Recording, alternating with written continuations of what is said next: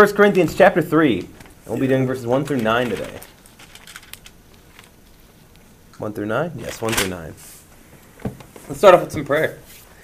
Heavenly Father, we thank you for this time as we gather around your word, and we ask you, Lord, to speak wisdom into us. As we dive into this chapter, Paul's talking about people on spiritual milk, and milk is necessary. When we're infants and we're young in Christ, you give us that very essential nutrition that not only keeps us alive, but gets us into the state of growth of your Son, Jesus Christ, here for us. Yet we're encouraged, Lord, to still continue on, to develop into solid food, to mature as Christians. Help us learn what that means today, and help us to always walk in your word and your ways. Pray this all in your name, Jesus. Amen. Amen. As we start today, I always got a discussion question for you, and it's this. What would it look like if you acted your age? Better than if I acted my shoe size. Very true. Very true. 10 and a half. How often do I act like my shoe size? Too often.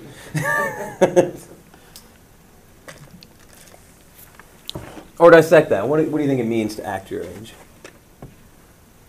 Be more mature. Be more mature. We talked about that last week That's a bit. normally what people mean when they say act your age. Act your age, yep. And oftentimes, when is it used, that phrase? When you're immature. When you're immature, or someone's angry about it. Yeah. Right. Right? Oh, act your age. I can hear my mom saying it Right. in my nightmares. Yeah. Yeah, it's that Freudian concept of regression, you know. Ah, You yes. regress to your Uh-huh. childhood with your temper is normally Yeah, well, see, and that's where it's controlling your not, temper. that's where I feel like it would be appropriate, like, to say it when it comes to when we regress in acts of, Right. usually it's when you get, it actually fits in very well with what we get into here today, when you give into temptation or immediate, urgent, you would say emotion. Paul we'll talk about it today as a Greek word for it, but when you're dominated by the flesh, when you allow yourself to give into temptation, that's that regression. Act your age, what does that mean? Well, gosh, if you think when you're younger and you looked up to people, and you consider, wow, my dad has such great discipline. He has great self-control. He has such, he's so wise. I love the way that he talks and he can interact with people. That would be acting my age if I thought I was his age. I'll tell you what, I am now of the age that I remember my parents when I was younger. Yep, I remember my mom's 34th birthday and blowing out candles and everything, and I'm 35. So I'm like, oh, I think of how my parents were at my age today and how I thought of them. And just, wow, I was so amazed by them. And now here I am at their age, and my kids are kind of doing the same thing to me, but I'm going, you have no idea what's under the surface. I may look like I got it all together, but boy howdy. Yep. Yeah. And they think I know exactly what to do and how to parent them. I'm praying every second, every day, reading different parenting books that all have conflicting information. That's the worst. You read 2 different parenting books and they tell you the exact opposite things to do, and I'm like, there's no help. I'll just read the Bible and pray. Still. Yep, so to act your age. And that's really important, especially as we get here into the beginning. As Paul starts, but I, brothers, could not address you as spiritual people, but as people of the flesh, as infants in Christ. I fed you with milk, not solid food, for you were not ready for it. For even now, you are not yet ready. You are still of the flesh. We'll unpack that in a second. But you have that idea of regression, right? Paul has a higher expectation of these people. He was there 5 years ago planning a church, and he says, you still can't handle more than spiritual milk. And there's a difference when you go from an infant to a child or even an adult. You have different expectations. I would hope that Ross would have different expectations in his 3rd grade class than he would on my 3-year-old son. I would. I would hope that you wouldn't let them get away with the stuff my 3-year-old son can get away with, cognitive brain development, all that kind of stuff. You can get psychological and biological with it, but there's still a sense of, or Hayden, right? Ryan and Alexis' new baby we were just praying for. Hope you'd have different expectations on Hayden, who is not even 24 hours old yet, than a 3rd grader. And then the same sense when you get to high school with a freshman, and the same sense when you get to someone in college or if they're in trade school, starting a young apprenticeship compared to a master craftsman or master's degree. In school, you're dealing with tradesmen who have the mentality of the 3rd graders. Say that on your behalf, yeah. Fair. Yeah, fair, but still, you would have different expectations, not just for each grade group, but just but age level in what they can handle. And Paul's saying, you guys are acting like babies. You can't even get off milk. You can't even just, and you think of an infant and dependency, and there's an allowance. You can't discipline like a 2-month-old child, a 2-month-old baby. You can't. They're going to wake up. No, I told you not to wake up. Or cry in your crib. I told you to be quiet. It doesn't work. You have to, they give in to all their temptation all the time. Mm-hmm. Right when I feel like, as a 2-month-old, I cry because I want food. I cry because I want you to change my diaper. I cry because I want you just to be by here. And if you're not by me, I'm going to cry until you come.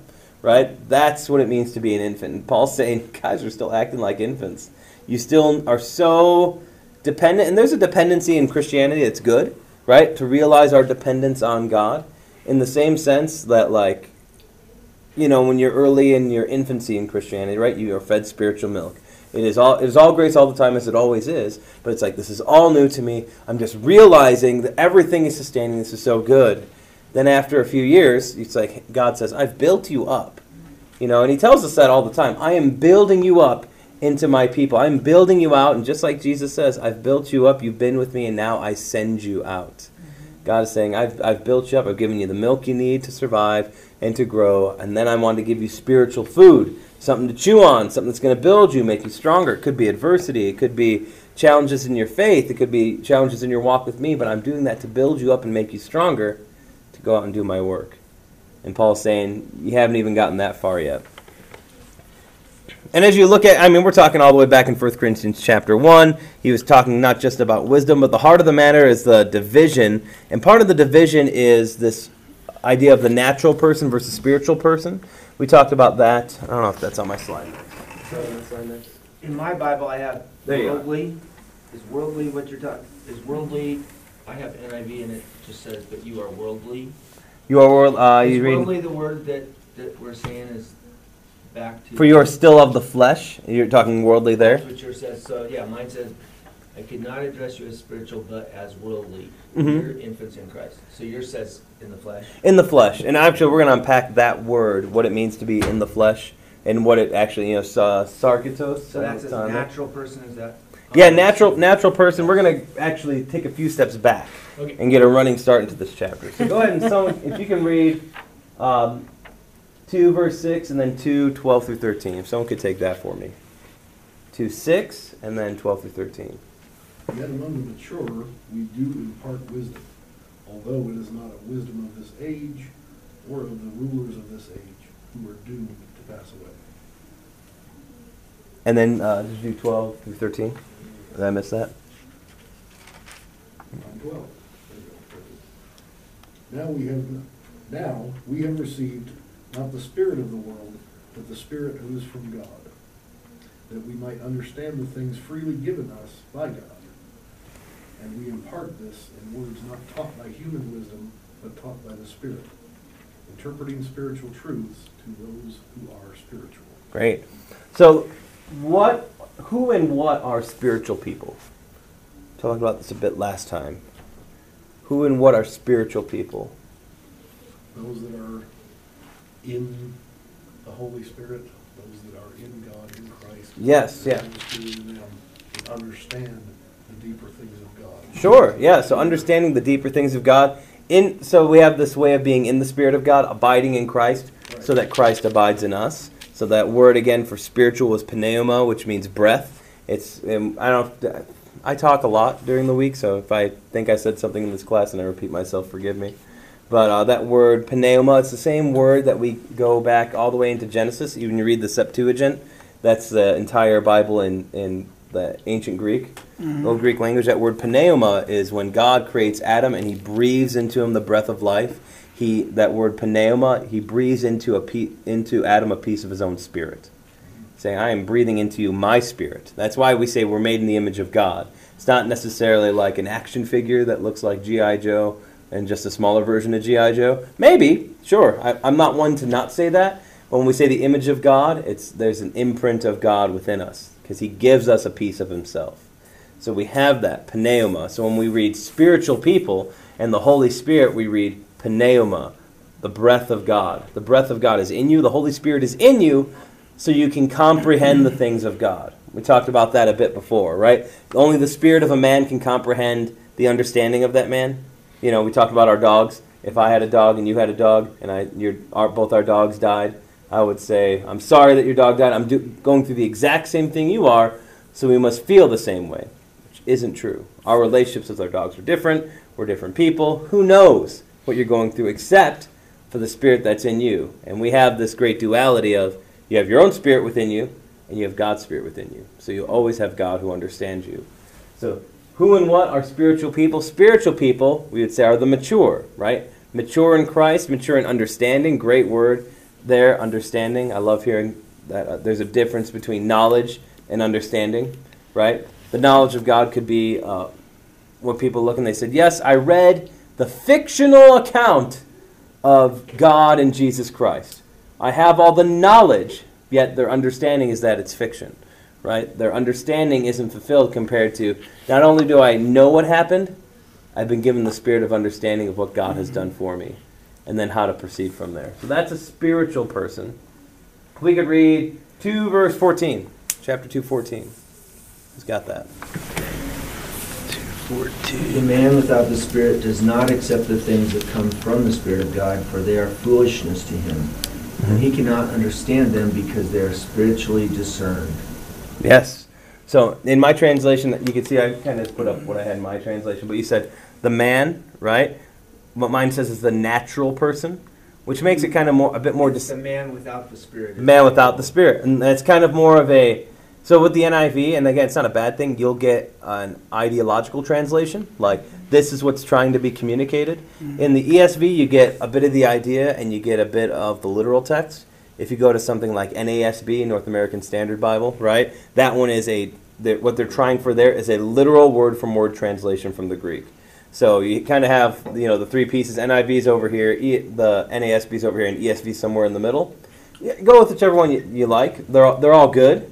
These are all lifetime super critical scholars of the language that have far more comprehension of it than I could ever dream of.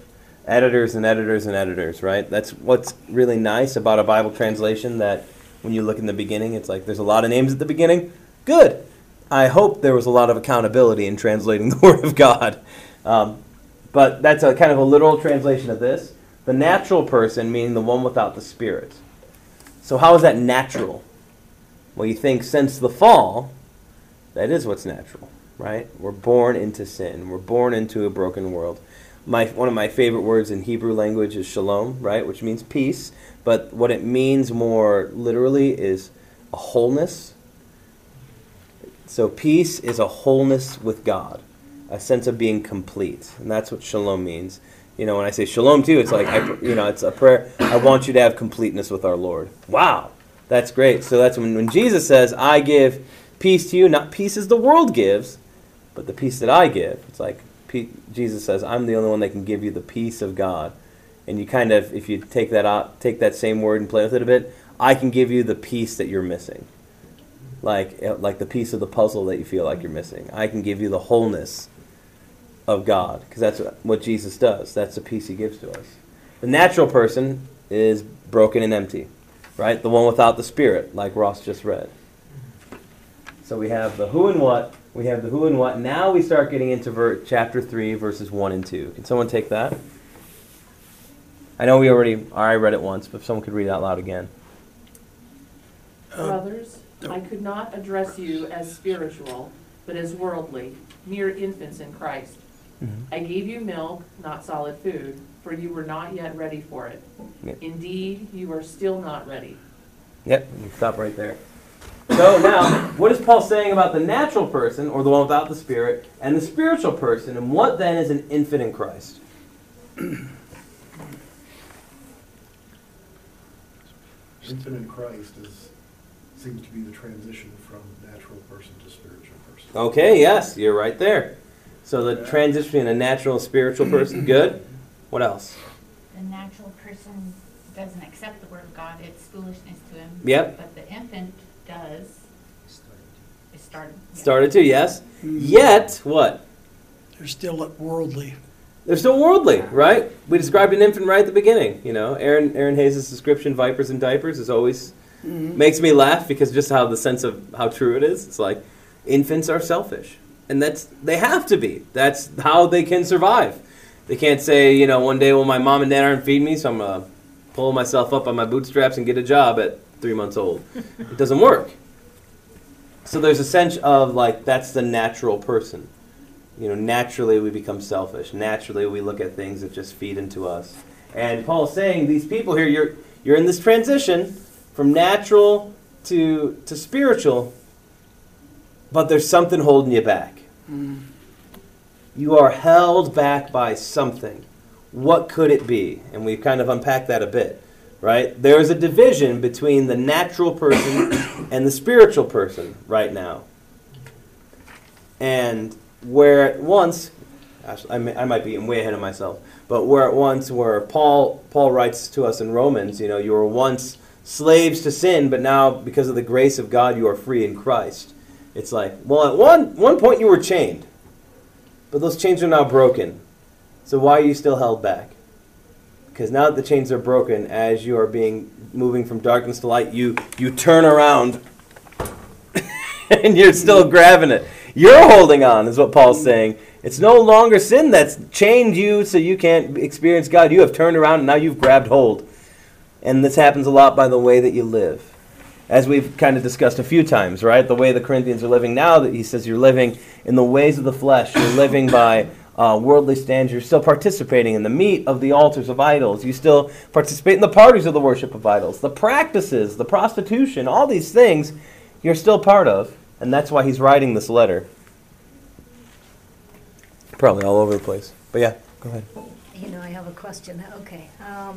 So there's this New Age religion that doesn't believe in God, but they believe in this spirit that they kind of make up. So they say they're spiritual. Yeah. Yeah. Oh. Say they're spiritual. A lot of people do. Yeah, the old Shirley MacLaine Yeah. stuff. You know.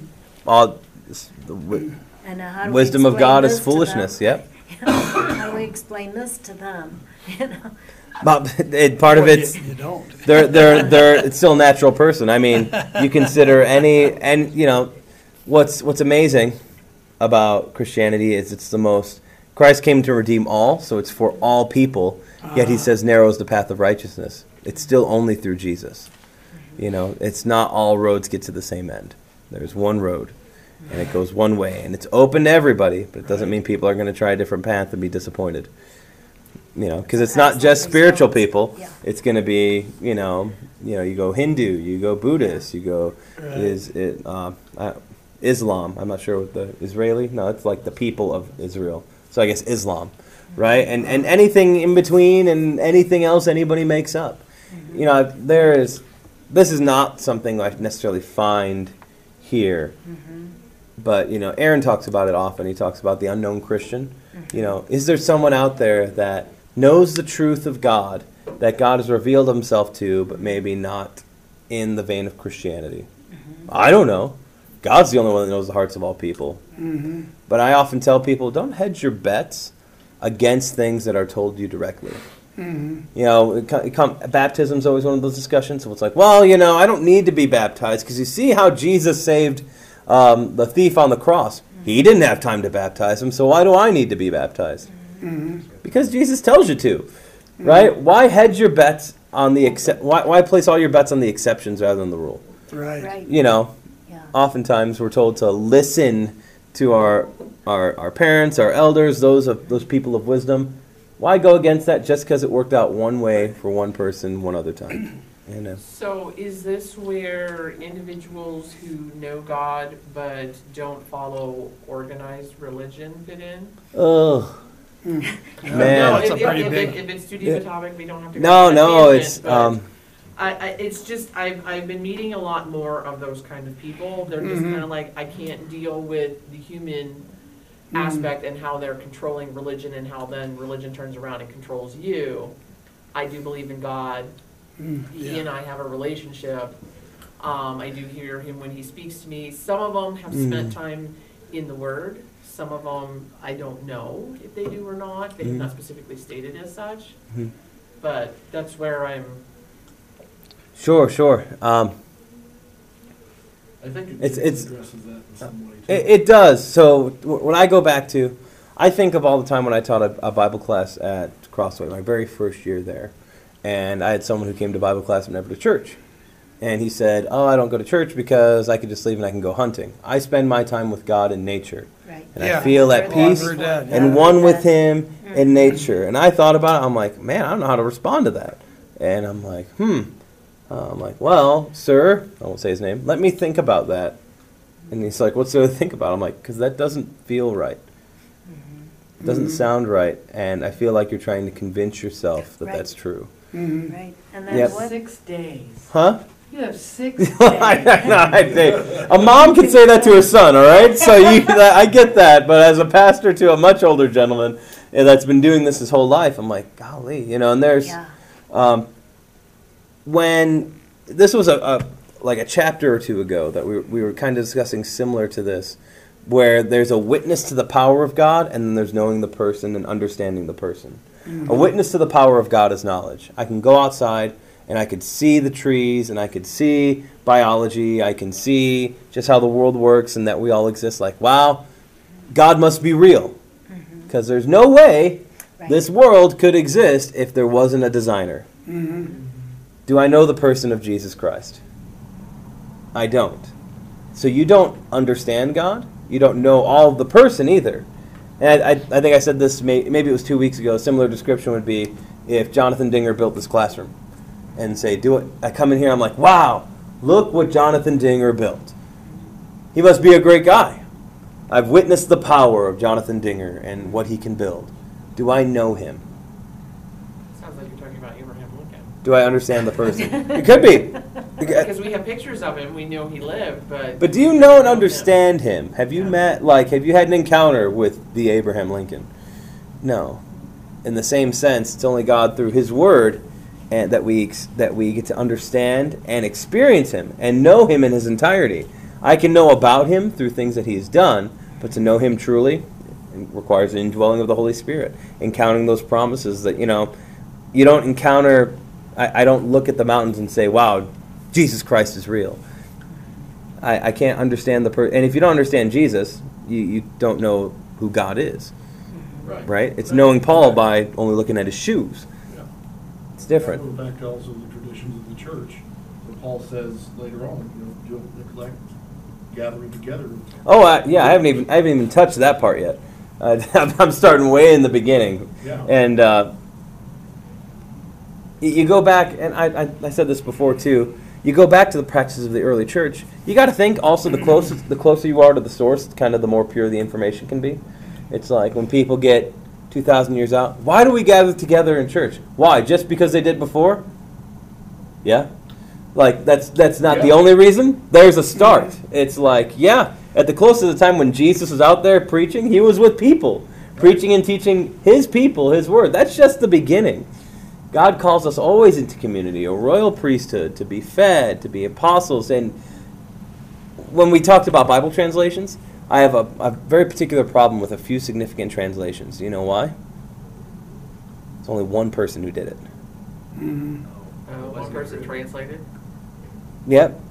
Well, when one person translates God's word and there's nothing, and there are gifts like Martin Luther did that. He was one guy, sure, but then there were many other scholars after him who, went through the text, assured that it was true, and he did his very best. But you can kind of, if I'm just one translator, well, I don't like the way God says this. I'd much prefer if people interpret it this way. And you Sounds just, more like a cult leader. well, who do you have to keep you accountable? No one. So those who say they can be out in the world and be like, of course I believe in God and I'm a Christian but never go to church.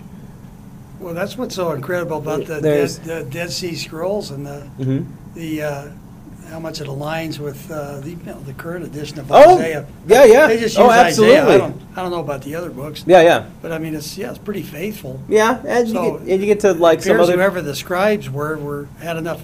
Well, I think they had I don't know why, but Yep. to me, it's like maybe it's the fear of God. Mhm. If I don't stay true to this word. Well, you would hope so, right? You would hope so. But if you don't have the accountability of others, yeah, well, there's absolutely. there's not an assurance there, right? Yeah. Same thing. If I can be a rogue Christian out there in the world, and I'm like, no, I'm good. You know, a Ronin, right? That's what samurai were, right? I'm a Ronin. I'm out there on my own. I don't have the accountability of others, and Christ calls us into community for accountability. You think of just what Jesus says, like, hey, if you have a disagreement with someone, you take someone else with you to talk to them. Then you take a group of people within your congregation to talk to them. It takes a lot of people to care for one person, and you don't have the accountability. All of a sudden, God can be whatever I want him to be. Yeah. That doesn't answer your question entirely, but we can get a lot deeper. But I'm going to move on a little bit. Is that okay? That sounds good. Good. who just time clocked me? They're like, it's 10:30. I'm like, I know. But good responses on all of that. So- Excellent. So we move on. We have, so he's starting off with, like, you kind of have to wind up before you can throw the pitch. He's saying you guys are acting a lot more like that natural person than you are the spiritual. We move on, and so this is, that's misspelled. That's sarkratos, right? There should be an R there. That's what this is. That P over there, that's actually an R. So that's sarkratos, behavior which is typical of human nature, but with special focus upon more base physical desires. So that's what that word translates to when we're saying in the flesh, right? That's 3 and 4. Let me read that for you. For you are still of the flesh, for while there is jealousy and strife among you, are you not of the flesh and behaving only in a human way? So of the flesh, that phrase of the flesh, we think it's like, oh, you know, kind of giving in to desire here and there. What it means, more like literally and ideologically, it's dominated by the flesh.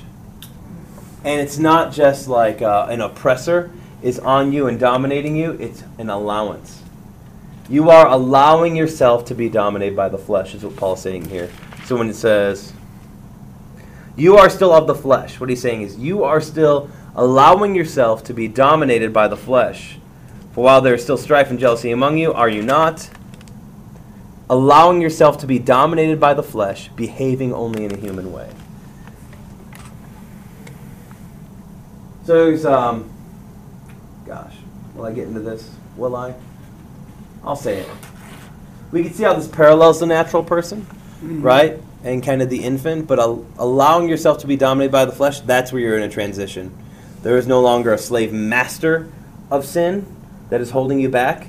Rather, they still want to dominate you and pursue you, and you say, okay, I will let it happen. That's the allowance that he's talking about.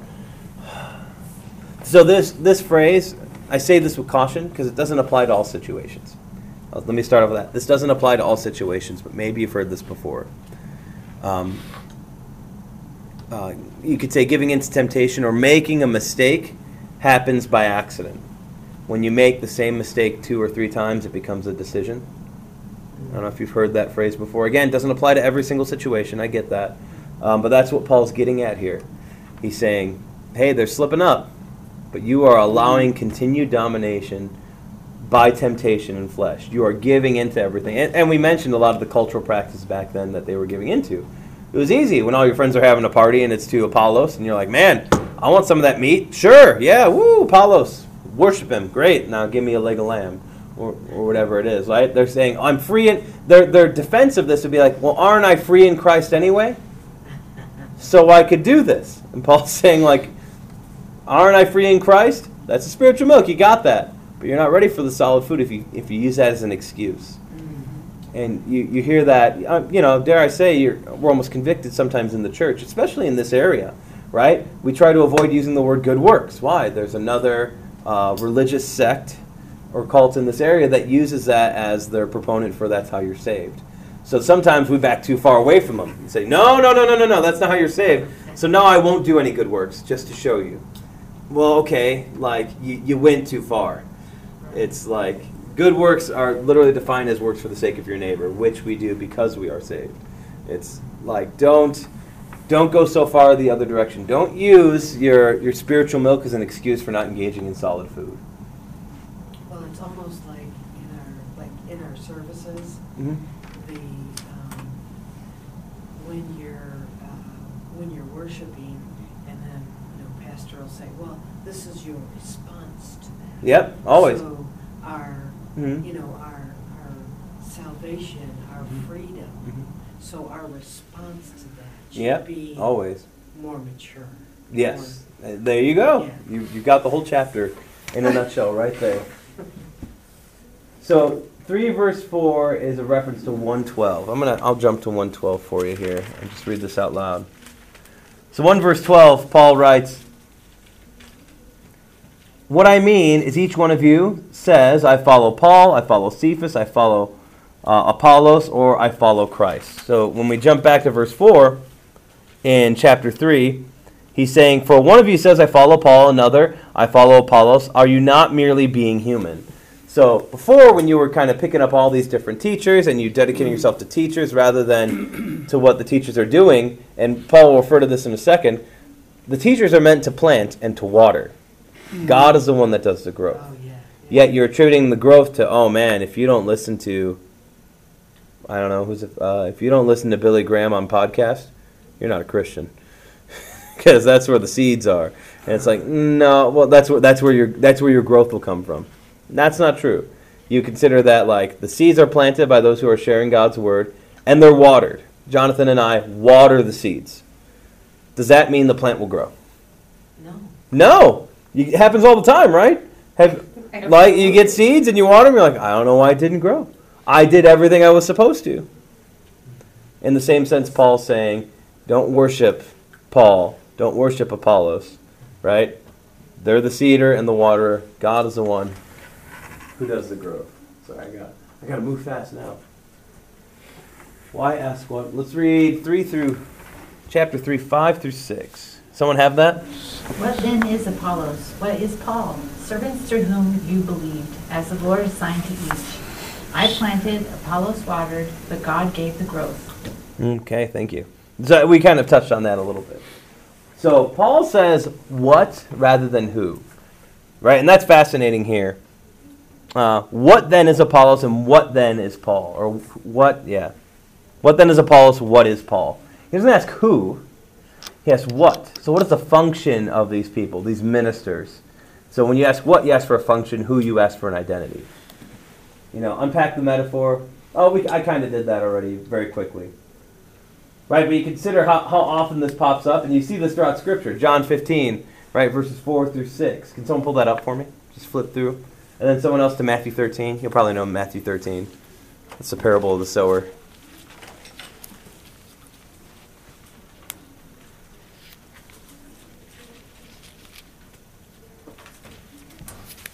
As you do that, I'll read verse 7 because it'll build into it. I planted, Apollos watered, but God gave the growth. So neither he who plants nor he who waters is anything, but only God who gives the growth. But only God who gives the growth. He who plants and he who waters are one, and will each receive wages for his labor. For we are God's fellow workers, is what he says. What is John 15? I do. Please take it. Remain in me, and I will remain in you. Mm-hmm. No branch can bear fruit by itself. It must remain in the vine. Neither can you bear fruit unless you remain in me. There we go. So again, we're talking about the word, and that word remain can also be translated to the word abide. And abide, what it means is not just to remain in, but it's where you get strength from, where you draw sustenance from, right? And Jesus says, remain in me, you will draw sustenance from me and produce fruit because of it. Like Not- live. Live. Well, more than live, but even producing fruit, which fruit is often says good works, fruit for the sake of your neighbor so you can share life. You get that from drawing from Christ. What happens when the branch is cut off? It doesn't produce fruit anymore. And then Matthew 13. Who has Matthew 13? I've got it. Yeah, The same day Jesus went out of the house and sat by the lake. Such large crowds gathered around him that he got into a boat and sat in it while all the people stood on the shore. Then he told them many things in parables, saying, a farmer went out to sow his seed. As he was scattering the seed, some fell along the path, and the birds came and ate it up. Some fell on rocky places where it did not have much soil. It sprang up quickly because on rocky places where it did not have much soil, Because, it sprang up quickly because it was shallow. The soil was shallow. But when the sun came up, the plants were scorched and they withered because they had no root.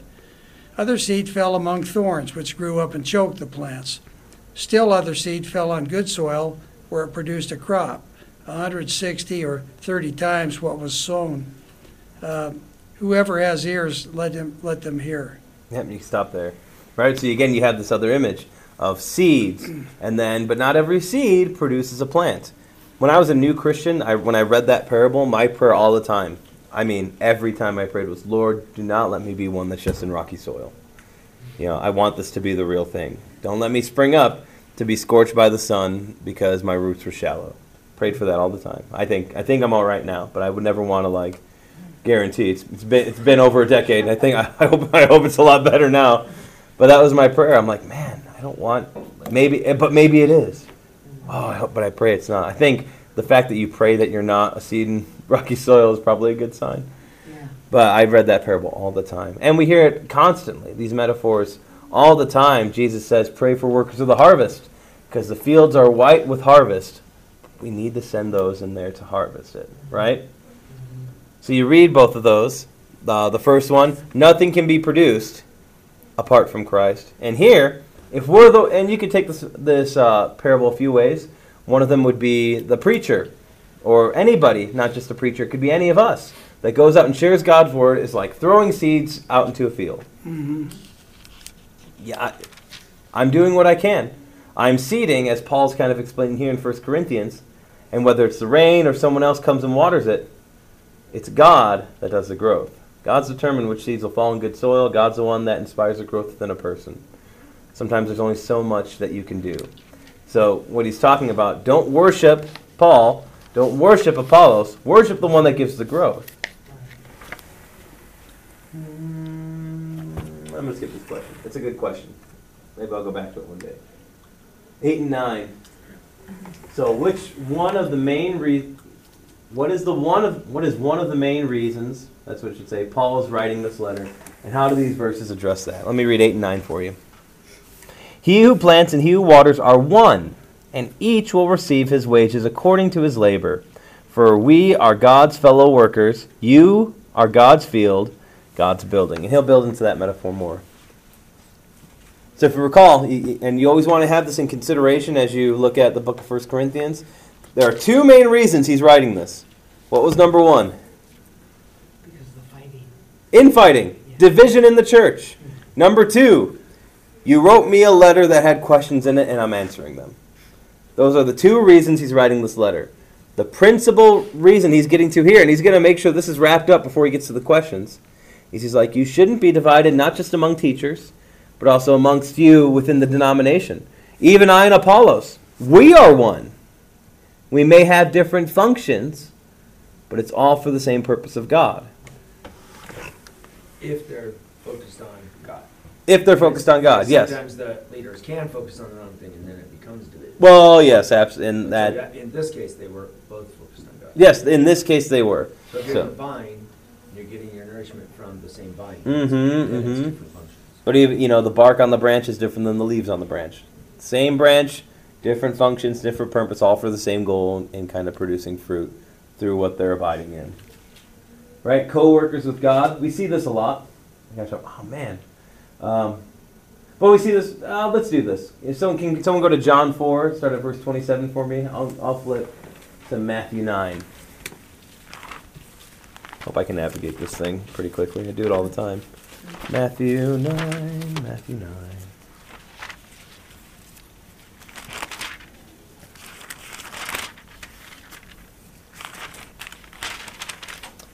Okay, Matthew 9. Verses 35 to 38. I'll go first if someone else gets John. Okay. The harvest is plentiful and the labors are few. Oh, I just referred to this, right? Jesus went throughout all the cities and villages, teaching in their synagogues, proclaiming the gospel of the kingdom, and healing every disease and every affliction. When he saw the crowds, he had compassion for them. I love that word, compassion. It's called splachnizomai in the Greek, and it means a motivation or derivative yearning from the guts, is what it says, from the very bowels of humanity. He felt such compassion on them. It's like something reached into his stomach and twisted his guts that he had to do something. Because they were harassed and helpless like sheep without a shepherd. And he said to his disciples, "The harvest is plentiful, but the laborers are few. Therefore pray earnestly to the Lord of the harvest to send out laborers into his harvest." So again, the focus is it's his harvest, but he's working through people, right? When Paul says we are co-workers alongside God in his field, what's fascinating, he says that these Gospels aren't written yet. The first Gospel of Mark's written in 70 A.D., Paul's writing in 55 A.D., and you're just like, how can the Word of God just be so incredible that this Gospel is written, not tied to this, and Paul's obviously not the author of both of them. It's just amazing how it all ties together. And then John 4. Who had John 4? Please take it. Just then his disciples came back. They marveled that he was talking with a woman, but no one said, "What do you seek?" or "Why are you talking with her?" So the woman left her water jar and went away into the town and said to the people, "Come and see a man who told me all I ever did. Can this be the Christ?" They went out of the town and were coming to him. Meanwhile, the disciples were urging him, saying, "Rabbi, eat." But he said to them, "I have food to eat that you do not know about." So the disciples said to one another, Has anyone brought him something to eat? Jesus said to them, "My food is to do the will of him who sent me, and to accomplish his work. Do you not say, 'There are yet 4 months, then comes the harvest'? Look, I tell you, lift up your eyes and see that the fields are white for harvest. Already the one who reaps is receiving wages and gathering fruit for eternal life, so that sower and reaper may rejoice together. For here the saying holds true, one sows, another reaps. I sent you to reap that for which you did not labor. Others have labored, and you have entered into their labor." Thank you. Right? It's amazing how it all connects together. And then there's, where is it? I'd have to Google where it is. Yeah, excuse me on this. But when Jesus refers to like the one who goes out and they harvest the fields, oftentimes we don't want to go out and do any harvesting. We don't want to invite, whether it's an invite to church or whether it's just talking about our faith, and just talking to people one-on-one about Christ. It's like, because there's so many thorns out there. And Jesus says, reap it all. Bring it all into my storehouses, and I will be the one that sorts them. Your job isn't sorting. Your job is harvesting. Right? And harvesting which you hadn't sown, whether it's by the words of people who have gone before you, standing on the shoulders of those who have gone before you, like Paul, or there are weird people like me, where it's like I had a belief in God, but had no idea who Christ was or church, and slowly but surely kind of was brought in by several different people, very important people in my life. It could go from nothing. It could be people at some. It could be those who are spiritual that are trying to justify their reason for either not attending worship or not being engaged in the relationship with God. These are all spiritual infants. And what do you have to do with an infant? You gotta feed. You gotta raise it a bit. Because you can't harvest it yet, and that's, I think, a lot of times some people, when they're really sowing, they're trying to harvest at the same time. Yep, can't go too fast. Can't work either. And that's why one of my, I guess you'd say, my personal evangelism models: be friends with them first. You'll listen to a friend a lot more than you will a stranger, and especially one who cares for you. And kind of set boundaries on what your friendship is like, so you kind of have a role you could speak into their lives. Don't go out and get drunk together and then try and tell them about Jesus the next day. It's kind of counterproductive.